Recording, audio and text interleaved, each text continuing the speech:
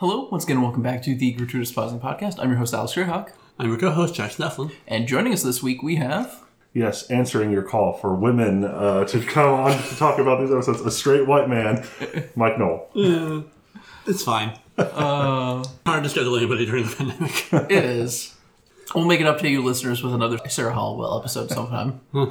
Thank you for joining us this week for our second brood spawn of our Bride of Monster bracket. I do hate that I said that. It's canon now, I'm sorry. Just like Pause Nation. This week we have our Samara Weaving Power Hour, consisting of 2017's The Babysitter, as well as 2019's Ready or Not. We picked these because Samara Weaving is a really fun actress who's having a good time, and these are both just really fun recent horror flicks. Also, we decided on this before the sequel to The Babysitter came out, so otherwise we might have done another double feature, but... Yeah. Also, fortuitously, we have someone who has spent a long time with Ready or Not and has even made a sequel to it. Yeah, so over on Equalizers, a podcast that I do with my friend and co-host Madison Jones, we took Ready or Not and we made a sequel. You can find it on our feed. It'll be Ready or Not 2, tag your it, and you can check it out there. Oh. No spoilers. Awesome. There's a long discussion over when it is and is not, like how far down the arm it is okay to cut off someone's body. Well, yeah, I guess. Should probably put in content warning for both of these films for, like, massive amounts of gore. Lots of gore. Most of it, apart from one bit, is kind of like the fun, wacky gore that one goes to movies about slashers for. Is that the one where Bella Thorne doesn't understand how boobs work? Well, there's that. But no, I'm mostly talking about the hand thing. Oh, you're talking about Ready or Not then. Okay. Yeah. But why don't we go ahead and start off with The Babysitter. 12-year-old Cole is constantly bullied, at school and in his neighborhood. Cole's only friends are the girl who lives across the street and his babysitter, Bee. During one of his parents' weekend trips, Cole and Bee spend the day having fun, but as Cole's bedtime approaches, Bee has to persuade him to go to bed.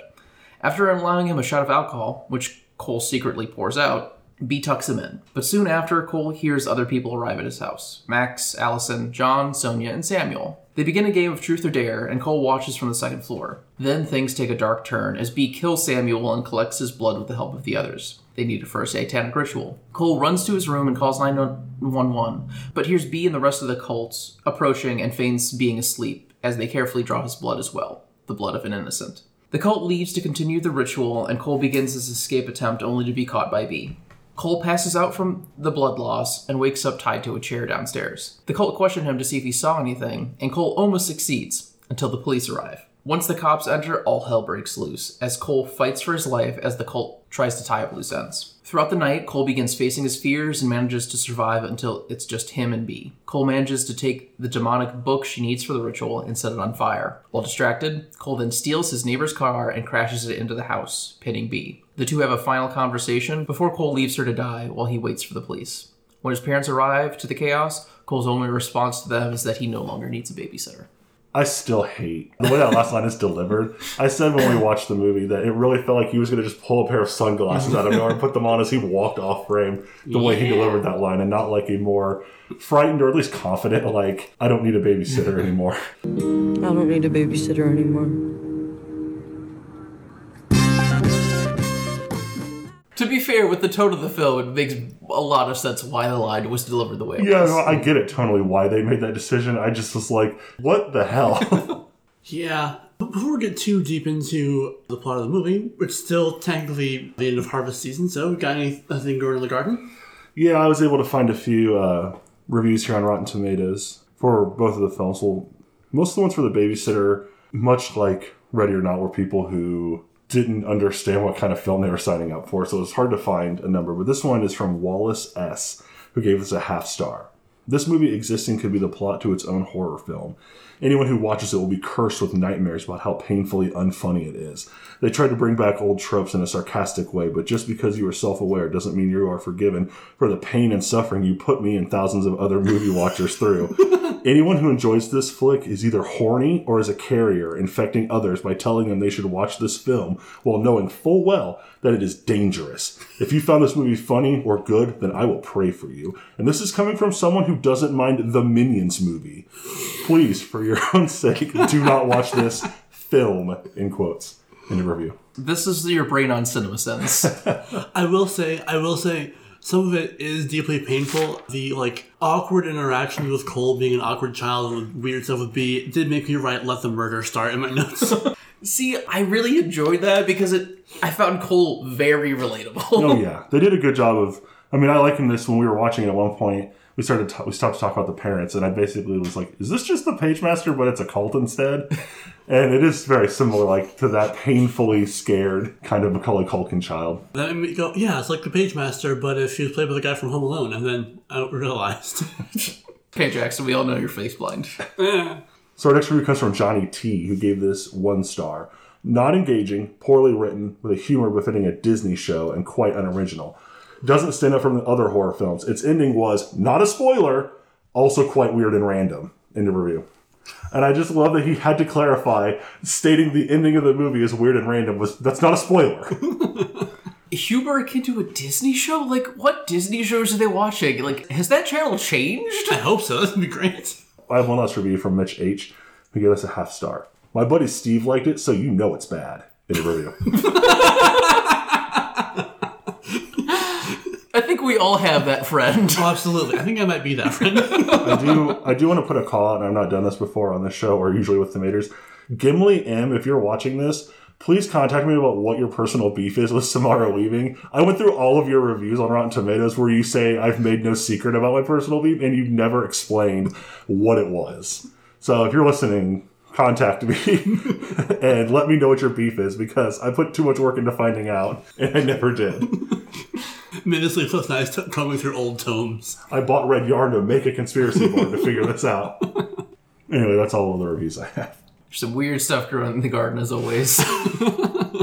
This was one of those films, though, that did a lot of people had either smart things to say or at least logical things to say. A lot of people illogically were like, this movie isn't smart or interesting or original. I was kind of like, that's the point, wasn't that it was original.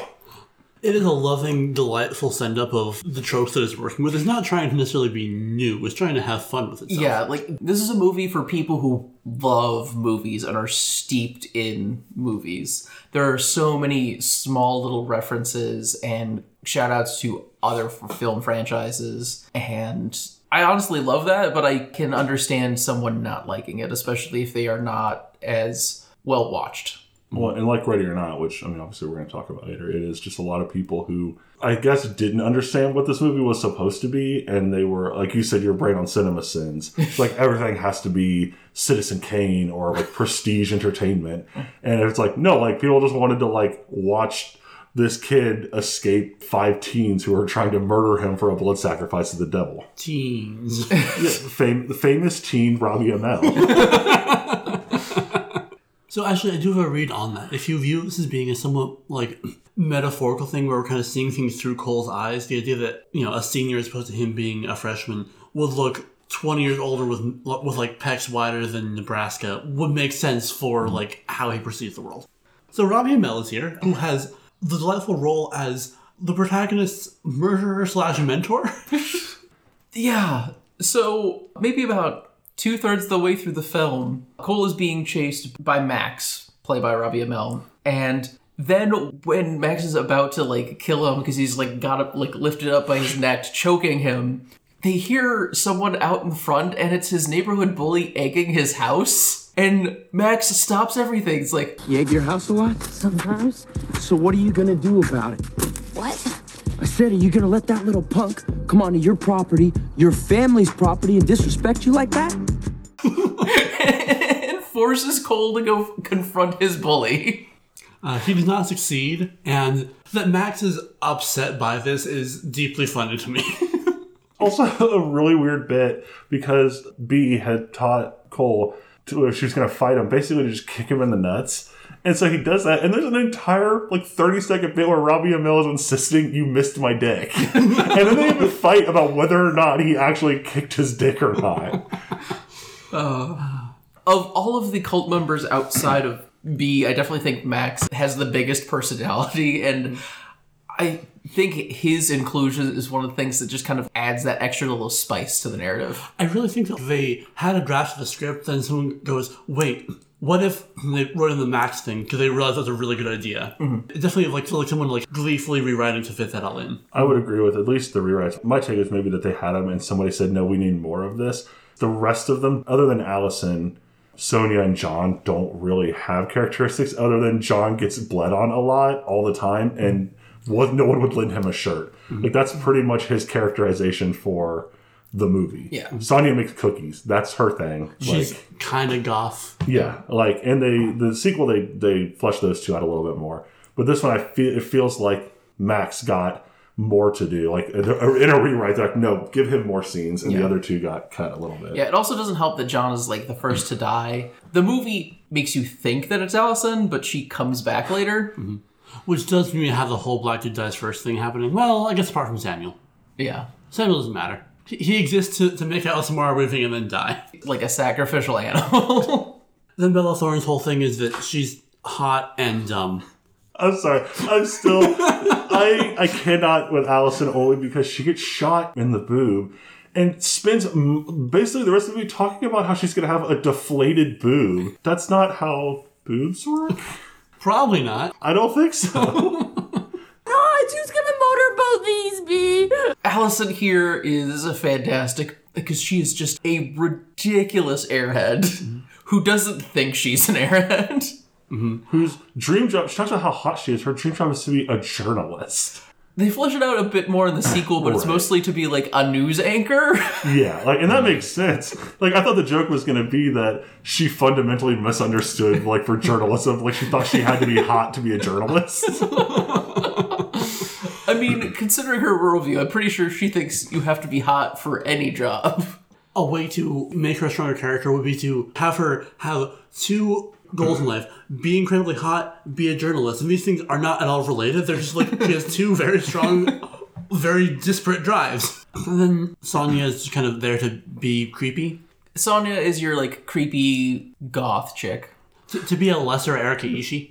He blows up. Yeah, I will say, like, I feel like not enough time is spent with this kid being like, I'm just gonna murder these people as well. I mean, don't get me wrong. If someone tries to murder you, you murder them right back. Totally valid. But he jumps from scared kid to murder kid pretty fast. Going back to a point you made earlier, like how people just didn't get what this movie was trying to do. I think one of the things that helps you understand where this movie is coming from, but you do have to be a little steeped in movie culture to get it. Throughout the film, there are a number of interjections of words on the screen, like almost comic book style, and they're all in these like 70s grindhouse style fonts. And looking at it from that, it is a really perfect update of the B horror movies of that era, just kind of with some modern sensibilities. And I think that for the most part, it succeeds in being that. Oh, yeah. I mean, it succeeds in being the movie it wants to be. Yeah. It's just that a lot of people, for whatever reason, we're in a time with like CinemaSins and TV tropes and all of that. It has become a science, quote unquote, of what a good movie is. And people use that paint by numbers. And The Babysitter does not meet up many of those requirements that people would say. So there's like, no, this sucks and it's unoriginal and bad. Yeah, The Babysitter does not care about your grading rubric. Yeah, exactly. And I'm fine with that. Like, but we're in a time where, especially again with like Rotten Tomatoes, where everybody's wanting to be the next, like Roger Ebert. A lot of people are trying to use this metric. They're using the film versus movie, except they've just removed the movie portion, so everything is put through the microscope of film. They literally have bits where the protagonists, B and C, go through lists of movies. They are literally B and C listers, making a B horror film. That's a series wrap on me. I will see you later. Jackson, I'll see you in hell. There was some reviews I saw that I sort of agree with, that the movie did, to some extent, try to use movie references as a personality. B and C go through a whole thing of, like, what's your elite alien hunting team? And they, like, rank them off and why they would be. And it's a nice scene. Like, they have good chemistry. Samara Weaving and the guy who plays Cole. But there are some points where they try to have them be like, there's the scene where they're like mouthing along to a movie, like an old Western or whatever. And it's kind of like, yeah, I mean, that's neat. These are good scenes, but that's not necessarily like a personality. It is fun, but also a lot of the references are kind of older. I feel like that there could have been stuff that is more recent in here to kind of spice things up. Like, I feel like this kid is probably going to be more into, like, the Marvels than into, like, old Westerns, and... I don't know, because he doesn't have a lot of friends his age. So most of the stuff that he's come across is either going to come from his parents or come from B. That's fair. And B might also be, like, older than she looks, a little unclear. Which I think, if they dug into that as a thing, that would have been a really good way to, like, give him more characteristically. He's kind of a bit out of time, as it were. Well, it's the problem people have talked about, like Saved by the Bell is a similar issue where it's a show set in, like, the 80s and 90s. The people running it are old men who have nostalgia from when they were teens in the 50s. So there's a lot of, like, 50s iconography and stuff in Saved by the Bell. It's just a matter of, it's people who were kids in the 80s writing movies about kids. So their kids' reference points are 80s pop culture. Like, most of the guys out there are like, man, I remember when I was a kid and I saw Thor in theaters or whatever, because they just don't have that reference point. Right. Although, I think one of the strongest points of the film is the dialogue between Cole and the cult. It's so fantastic, and there's so many great one-liners. I think one of my favorites is after Allison gets shot, she shouts, Boo, what kind of dick shoots a girl in the boob? and I just... Allison Open is also referred to as... Looking like Big Bird's side bitch. Which, that's a lot. It is, but John's not wrong. God. Also, like, the running theme of Cole having read the Wikipedia summary for Mad Men at some point towards the start of the film, and it becomes, like, a reference point towards the end of the movie. That's fun. No, what happened is his dad was watching Mad Men, wouldn't let him watch with him, and then he stayed up all night binging the entire series. There was a montage. There's not enough hours. Yeah, that's physically impossible. You have to watch it on, like, 18 times speed. That Like tracks. 4 windows open, one with each episode. Oh, it's fair. He was moving very quickly, so I guess maybe he does have flash powers. Which is why Robbie Amell is here. I didn't end up taking too many notes while we were watching, so I don't remember as many of the one-liners, but I legitimately love... Cole comes to after having, like, passed out after the blood loss, and the first thing he says is, Why is he shirtless? and John is like... That's your first question? And legitimately, they're like, so Cole, what's up? He's like... Why isn't he wearing a shirt? Like, he will not let go. That's why I love that legitimately. It's like, of all the things I've seen tonight, what the fuck is this about? Right, and that is a common thing that I love, is someone focusing on the wrong detail in a crisis. It's very funny to me. Crisis. God damn it. Cast Samara Weaving as Poison Ivy on the PCW. Oh. I mean, she has a look for Harley Quinn. That too. Sorry, the word. No, I'm not. Blatantly, I'm not sorry. Yeah, it's fair. Also, speaking of things that I'm not sorry that I'm like, there's a bit when Samara Weaving is bending over to grab something, and I'm like, wow, I want her shoes. I can't remember, someone here That's was, me. was like, yes, that's what we're focusing on here. Do we want to talk about Samara Weaving and sexualization? Sure, let's go ahead and go there. So, because this is kind of emulating that 70s B-horror style and is also playing with some tropes around being attracted to the hot babysitter and the sexualization of women from the time, like, there's a very blatant Fast Times at Ridgemont High reference. Yeah, she's wearing the bikini, right? Yeah. So, throughout a good chunk of the first act of the film, B is very much hypersexualized. Mm-hmm. And I'm not sure... We talked about how you can kind of view this film as hyper-real, as Cole's interpretations of things. And maybe that goes along with it a little bit, but it's not clear. Once the murder starts, that rapidly goes away. Like, we have a lot less of that. It comes back briefly when he and Melanie across the street are kissing, and they're playing straight-up porn jazz during the scene where these 2 12-year-olds are smooching. That's an interesting point about it being from Cole's perspective. There is a bit where they're quote-unquote partying, and he's not looking at her, and she legitimately, in a dance, she goes solo, she's almost sitting on the ground, swinging her hips and shaking her ass around, and I feel like it's like, that's not really from his perspective. It's fair. Mm-hmm. I think that if the film was trying to go for that, it didn't necessarily know how to telegraph it well enough. Like, I think if during that scene, Cole not looking at her, she suddenly, like, doesn't have perfect hair. She's just, like, kind of shimmying. Yeah, like, if she was, like, bad at dancing, like, but she is not sexy when he's not looking, that could have been an interesting way of, like, Cole's, the way he's seeing things is skewed because he's in love with her. But she is continuously always sexy, even when he's not looking. Mm-hmm. But as Jackson said, that, like, that part of B is pretty much dropped as soon as things go to hell, which I do appreciate. Exactly. Like, there's a bit where the whole Robbie Amell, where he tries to kill him and then help him and then kill him, that scene takes like 8 minutes, and she is not on the screen at all. And then he walks in the house to look for her, and everything's cleaned up, and he's, whoa, what happened? It's all clean. Like, yeah, you haven't had eyes on her for like an hour, dude. She seems very efficient. She's a babysitter. Yeah. Another problem, and I know you had a problem with this while we were watching the movie, Mike, the very overt use of Chekhov's guns. Yeah. Like, it's Chekhov's arsenal. Yeah, I made a joke that that family needed to buy a safe for all of their Chekhov's guns.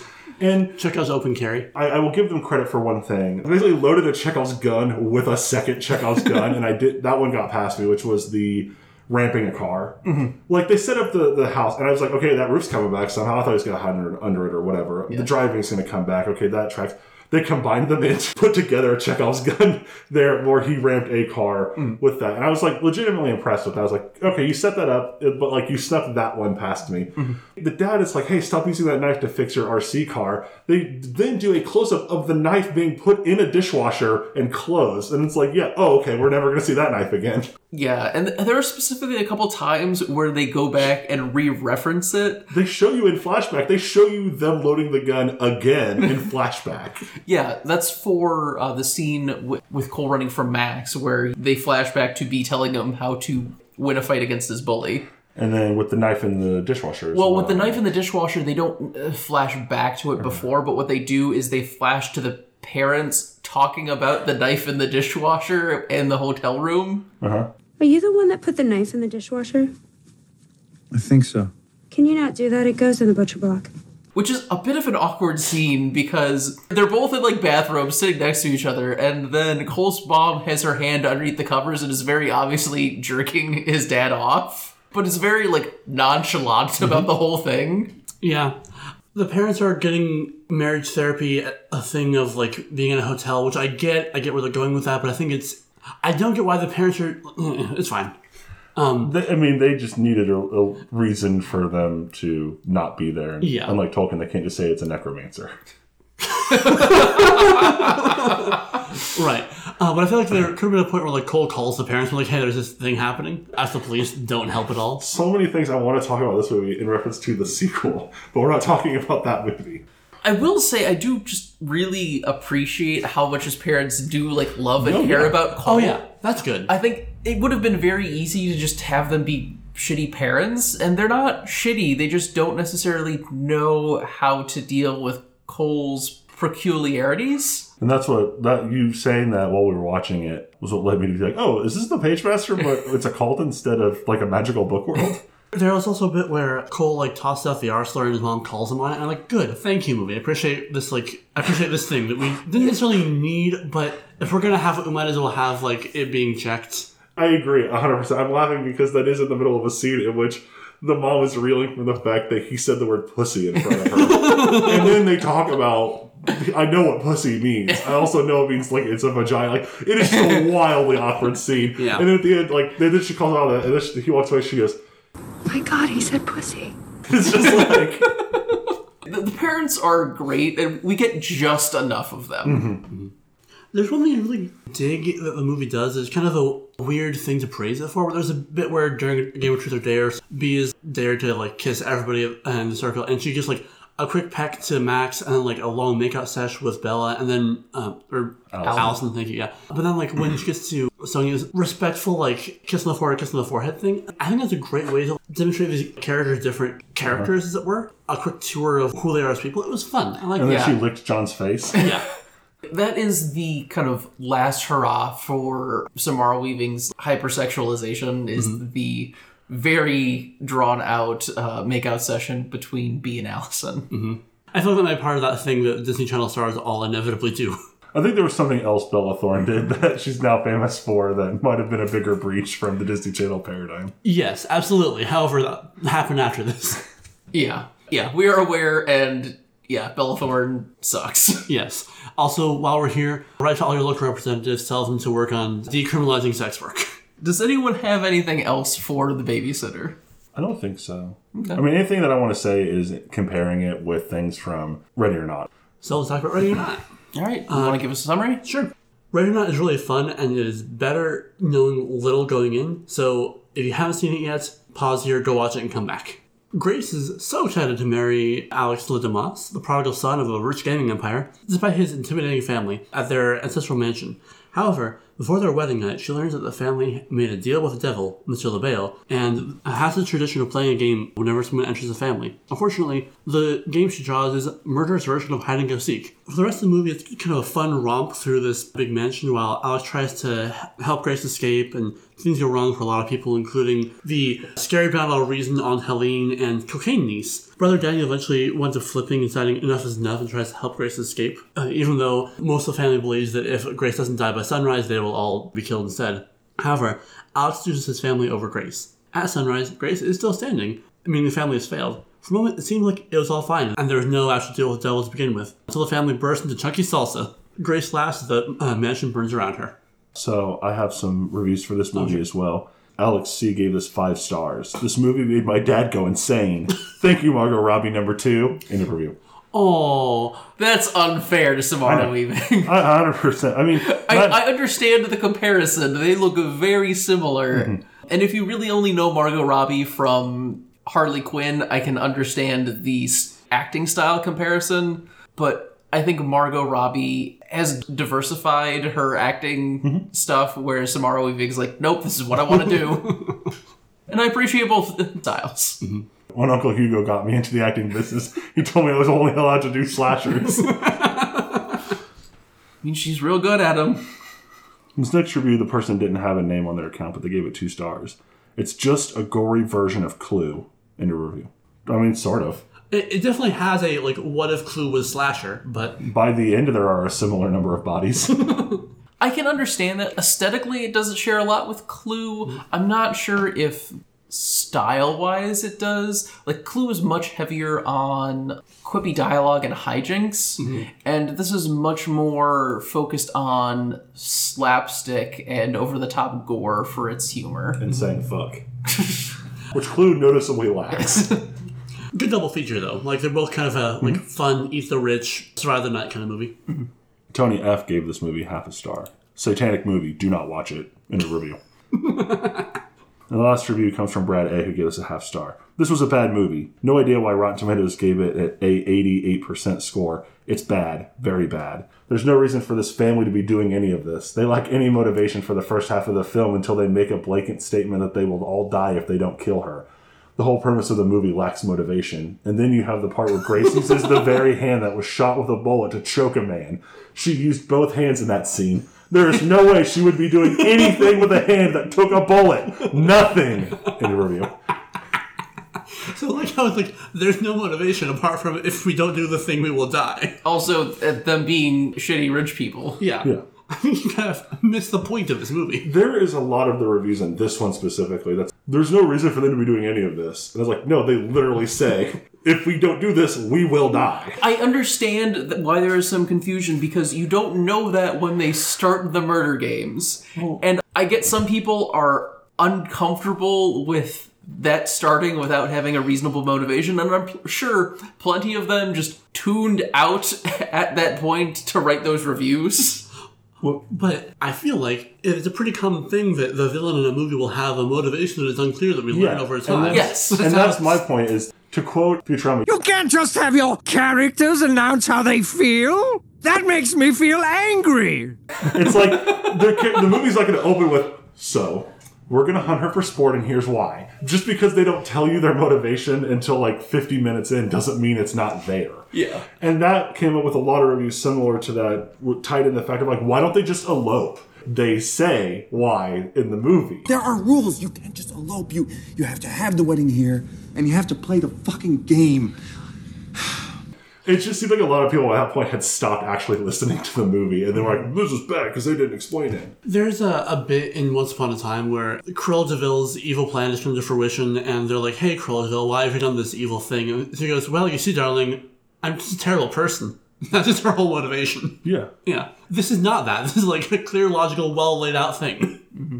The hand thing is legitimate. Yes, that's fair. I think that was kind of to say, like, it's slasher. Her hand is fine until, like, we're working on hit points, not, like, wound points here. We're also working on a movie that involves a deal with the devil. I'm not actually going to ding the movie points for that her using that hand. Yeah, like, there's also a whole adrenaline to push past pain sort of thing. Mm-hmm. I thought the nerve shouldn't work. Whatever. I can't believe you're bullying this man on the internet and just voicing an opinion. I think I do like about the motivation. It is very fun that we, the audience, and to a certain extent the family, really don't know if the deal with the devil is real or bullshit. That is a good bit, and it means that the ending where they all go splody is more satisfying. A lot of people hated that. A lot of people wanted it to end up that it was all bullshit, and then it just been rich people being horrible. And, like, I get that. Personally, I enjoyed that. It was actually real. I think that without that, there's no reason for Grace to survive, and it would be a downer ending if the family just lives and is kind of sad, but Grace is still dead. I think this is a better release of tension that also allows Grace to escape the film. It is one of those films where you want the bad guys to be dead. Absolutely. And they actually, like, you are satisfied with their comeuppance. Yeah. I think it wouldn't be fun if they died particularly painfully. They die spectacularly, but pretty quickly. I will give the movie credit also for having brown-haired niece and both of her small children running out of the room before they explode. Yes. I mean, at least the kids, so there's not kid death. Yeah, it tracks the internal logic of the film that the kids do need to go explode, but I'm glad that they at least move them off screen for that. This isn't quite the kind of movie that would go quite there. Exactly. Yeah. I think that, like, one of the interesting parts that it does have is that Cocaine Niece and Daniel both agree that, like, the kids don't deserve this. They're not bad people yet, but then they do learn that one of the kids has started to go down, like, the path of being part of the murder cult. And yeah, he's the one who gets the shot off on Grace. Yeah, he's the most effective person in this family. Him in that fence. I think that was a clever commentary on how you can love your kids, but also if you started indoctrinating them to the shitty stuff, they're going to participate in it too. Mm-hmm.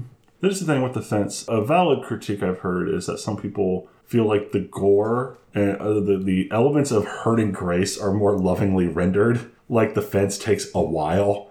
And I know that the point is that it's like she's forcing her way through this and it's a slow process, but it does feel a little, not torture porn, but there are a few points where she gets like hurt and we spend a little bit more time than we should. Yeah. There is one scene that I will distinctly classify as torture porn, and we've already alluded to it, and that is when she is in the stables, she is climbing out of the pit where they dump all the dead bodies, and at the top of the ladder, she sticks her hand through the nail that's at the very top.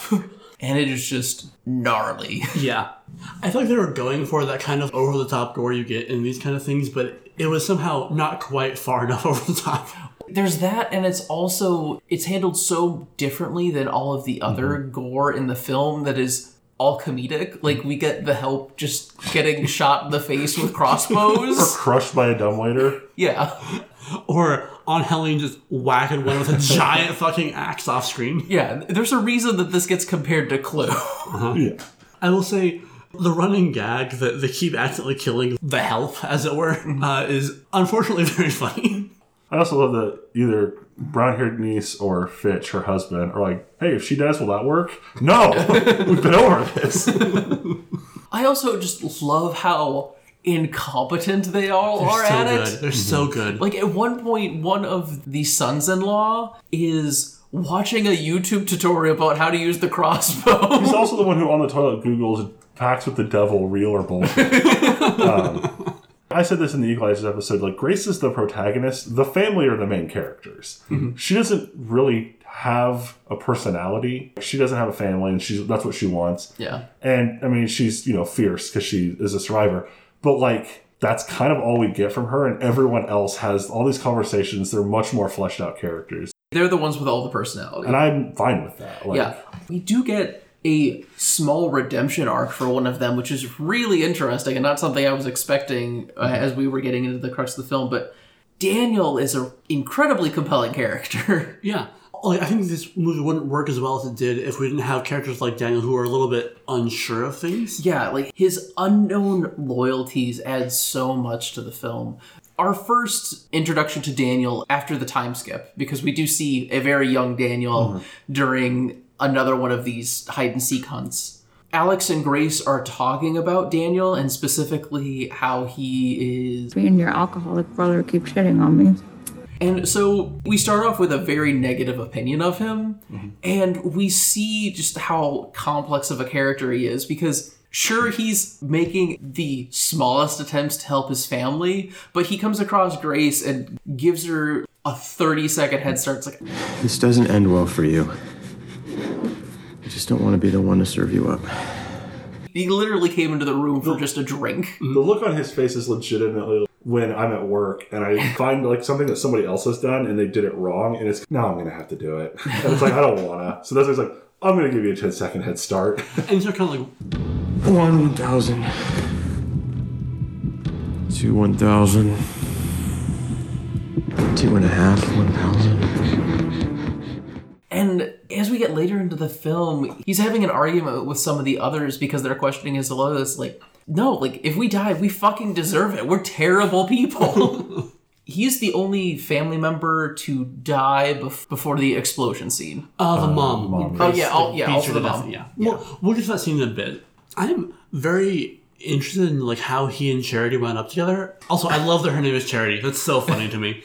Like, he's this kind of sad slob, and she's this cold, calculating, has like a girl boss energy. Oh yeah, she is ruthless. She is totally down for all of this. But also just as incompetent. There's a great bit where like she's like standing on the balcony all pale and tragic, and she sees Grace running through the field, aims across, but like, yeah, I got this. Shoots. You hear like a bird scream sound effect .mp3. Oh. It's very funny. She also 100% horny for Alec. Oh yeah, for sure. Mm-hmm. For some reason, not sure why. I also think it's really interesting how Daniel's redemption arc kind of mirrors Alex's descent into buying into his family's bullshit. Yeah. Dedemption arc. Yeah, dedemption. Fine, I deserved it. But Alex is first trying to help Grace escape. He goes to the control room of the mansion where he can connect to all the video cameras and whatnot, and is trying to lead her through the house to escape. And then he gets knocked out, and eventually when he meets back up with Grace, he realizes that after everything she's been through, she's not going to be with him. You won't be with me after this, will you? And then he just says, okay, fuck it, and sides with his family. I think it's a good commentary on the way that a lot of shitty men look at women as possessions, and their growth as people being driven by their desire to possess this person as opposed to because they're actually good people. Mm-hmm. About probably a year ago now, I was at home and I'd been hanging out with my parents, and we were a little drunk. And my dad went to bed and my mom was asleep on the couch. She told me, "Oh, watch whatever you want." So I just put on Ready or Not. So like, I'll watch this and I'll go to bed. And at one point she's like, "Oh, what's this?" And I kind of told her, and she ended up watching the entire movie with me, but she kept doing commentary. And when we got to that scene where he's like, "You're not going to be with me anymore," she just went, pfft. And my mom is not a horror fan or a gore fan or anything like that. And I was like, I was texting Jackson the whole time, and the game kind of became, how much of this movie will my mom sit through? And she sat through the whole thing. At the end, she said, weirdest freaking thing I've ever seen. But she actually watched it, and she was, like, engaged with it. And it was that point where Alex said that she just, like, gave this very derisive, like, laugh. How they foreshadow Alex's shift is also really interesting, because the matriarch of the family, Aunt Helene, makes a comment to Alex's dad about how... He is meant to lead this family, not to run from it. He's hated our pact from the very start. He's the good son. Do you remember that? Then why is he the only one of us who has ever seen Mr. LaBelle in his chair? But also, we only have her word about his word on that, and that was when he was a child. So, like, there's a lot of ambiguity there. That unsureness plays into the film's strength. Mm-hmm. Also, while we're here, we cannot not talk about Aunt Helene. She's so good. Go ahead. I brought her up specifically so you could gush. So, Aunt Helene is played by Nikki Guadagni, who is kind of a recurring actress who's been in a lot of things, like One True Episodes of TV, or like minor character in Silent Hill. She was in Cube, that kind of thing. And she seems like a really sweet lady. Like, I was reading a lot of interviews with her. She seems she's like got a lot of unsureness, a lot of imposter syndrome. Also does do some energy work, so I'd argue that she's a witch. So I'm glad that we have Aunt Helene played by a literal witch. That's great. She seems like a really nice grandma who, this is her first acting role in like a decade. And I really hope that she gets to do things after this, because she's such a fun villain. She's clearly having the time of her life as this true believer cultist, this Disney villain who's escaped into the wild. Yeah, she has a presence. Mm-hmm. This is going to be her, like Christoph Waltz's comeback when he did Inglourious Bastards. Exactly. Her rise to play Blofeld in the next James Bond movie. Another minor thing I love about this film is the family made their fortune on board games, and they've spread out to like other gaming type things. Like they own a few sports teams, things like that. But there are definitely some stealthily hidden board game jokes. Like Fitch Bradley. For example, Yeah, like the Fitch son-in-law. Bradley, like who is very clearly meant to be of the Milton Bradleys. I'm convinced that in the writer's room, there was at least an hour-long discussion on whether or not they could call him like Milt or something like that. Speaking of people who are connected to this movie who are part of Big Rich Things, one of the producers and also the actor who plays Mr. LaBelle is Vanderbilt. Wow. Yeah. What a get. Yeah. Like, there's also a fantastic reference to Dominion, which works on multiple levels. I love it. Can't believe that in half an hour, I will be a part of the Ladomus Gaming Dynasty Empire. Dominion. We prefer Dominion. Dominion. Yeah. You get the vibe that the creators are definitely turbo nerds in the right way. But I also really like that they went from a gaming Dominion based on card games, board games, to Tony, the very clearly Republican patriarch of the family, buying sports teams. Like, that's such a good swerve into kind of the wrong direction, I think. Sure, sports is gaming, that makes sense, but it's not the same sort of gaming as we have been before. Yeah. It's a very capitalistic, less fun gaming space. Also, I want to know what sports teams they own. I'll come back to what Jackson had said earlier about in Babysitter. Think about the movie and the various ways that people die or things like that. And one thing I've seen people talk about with this movie, and then I kind of agree with, that I think Babysitter did better, was Grace spends just a lot of the movie kind of just running around. Obviously she's fleeing, but it's not really like all right, I'm going to get to the kitchen so I can escape. Okay, now I'm going to get to here. And at some point she's just kind of, fuck it, I need to go here. And the Babysitter, at least because it's broken up by people trying to kill him, there are like tangible goals that he achieves. I got to go hide somewhere. So he goes and he hides. Then she catches him. So now I got to get out of here. Now Max is on my tail. This movie, she's just scurrying from hither to there with no real reason, which kind of not bogs it down, but it feels in the middle of this movie. It's, okay. Yeah, it feels a little bit aimless. And like she's also specifically punished for trying to be proactive. She manages to take one of the guns off of the wall and loads it with bullets, like ridiculously huge bullets, like the size of a vibrator. I think it's like especially an elephant gun. Yeah. But the bullets, they're just props. The ammunition is display only. And she never really gets another weapon. So she just is kind of running around trying to survive, getting captured by the butler. Escaping the butler, getting recaptured by the butler, killing the butler.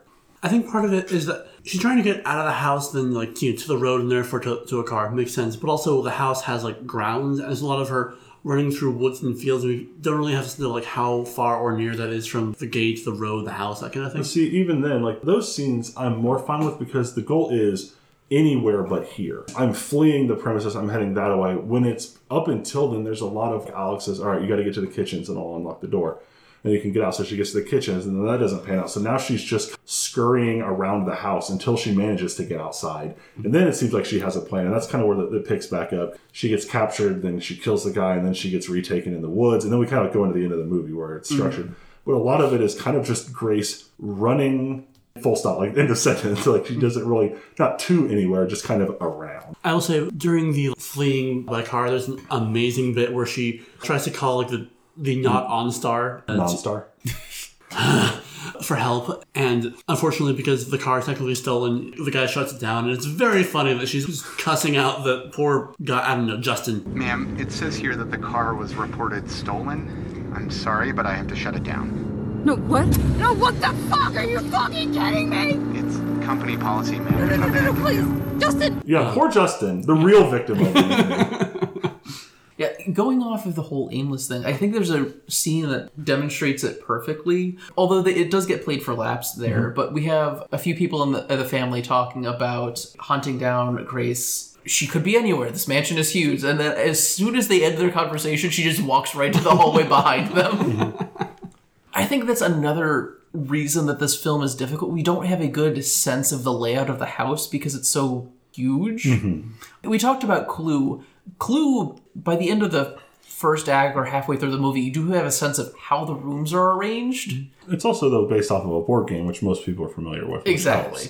Honestly, if they had played with the fact that the house was like labyrinthine and we don't know what the layout is, that could have made the aimlessness feel more like an intentional choice. Like, she's in a maze. She doesn't know how to get out. She doesn't know this house, but they do. Want to know what would have been a great way to do it? Is if Alex is showing Grace all of their board game nostalgia stuff from their early days, and he mentions, oh yeah, like the board to this game is actually based off of this very mansion, and then she goes back to steal it so she has a map of the house, but it's a fucking board game. Yeah, that would have been cool. Like, for me, the aimlessness didn't work because it didn't feel like, it's like I'm trapped in the labyrinth with the Minotaur and I'm being hunted. Like, they know the house and I don't. Like, that would have given it attention.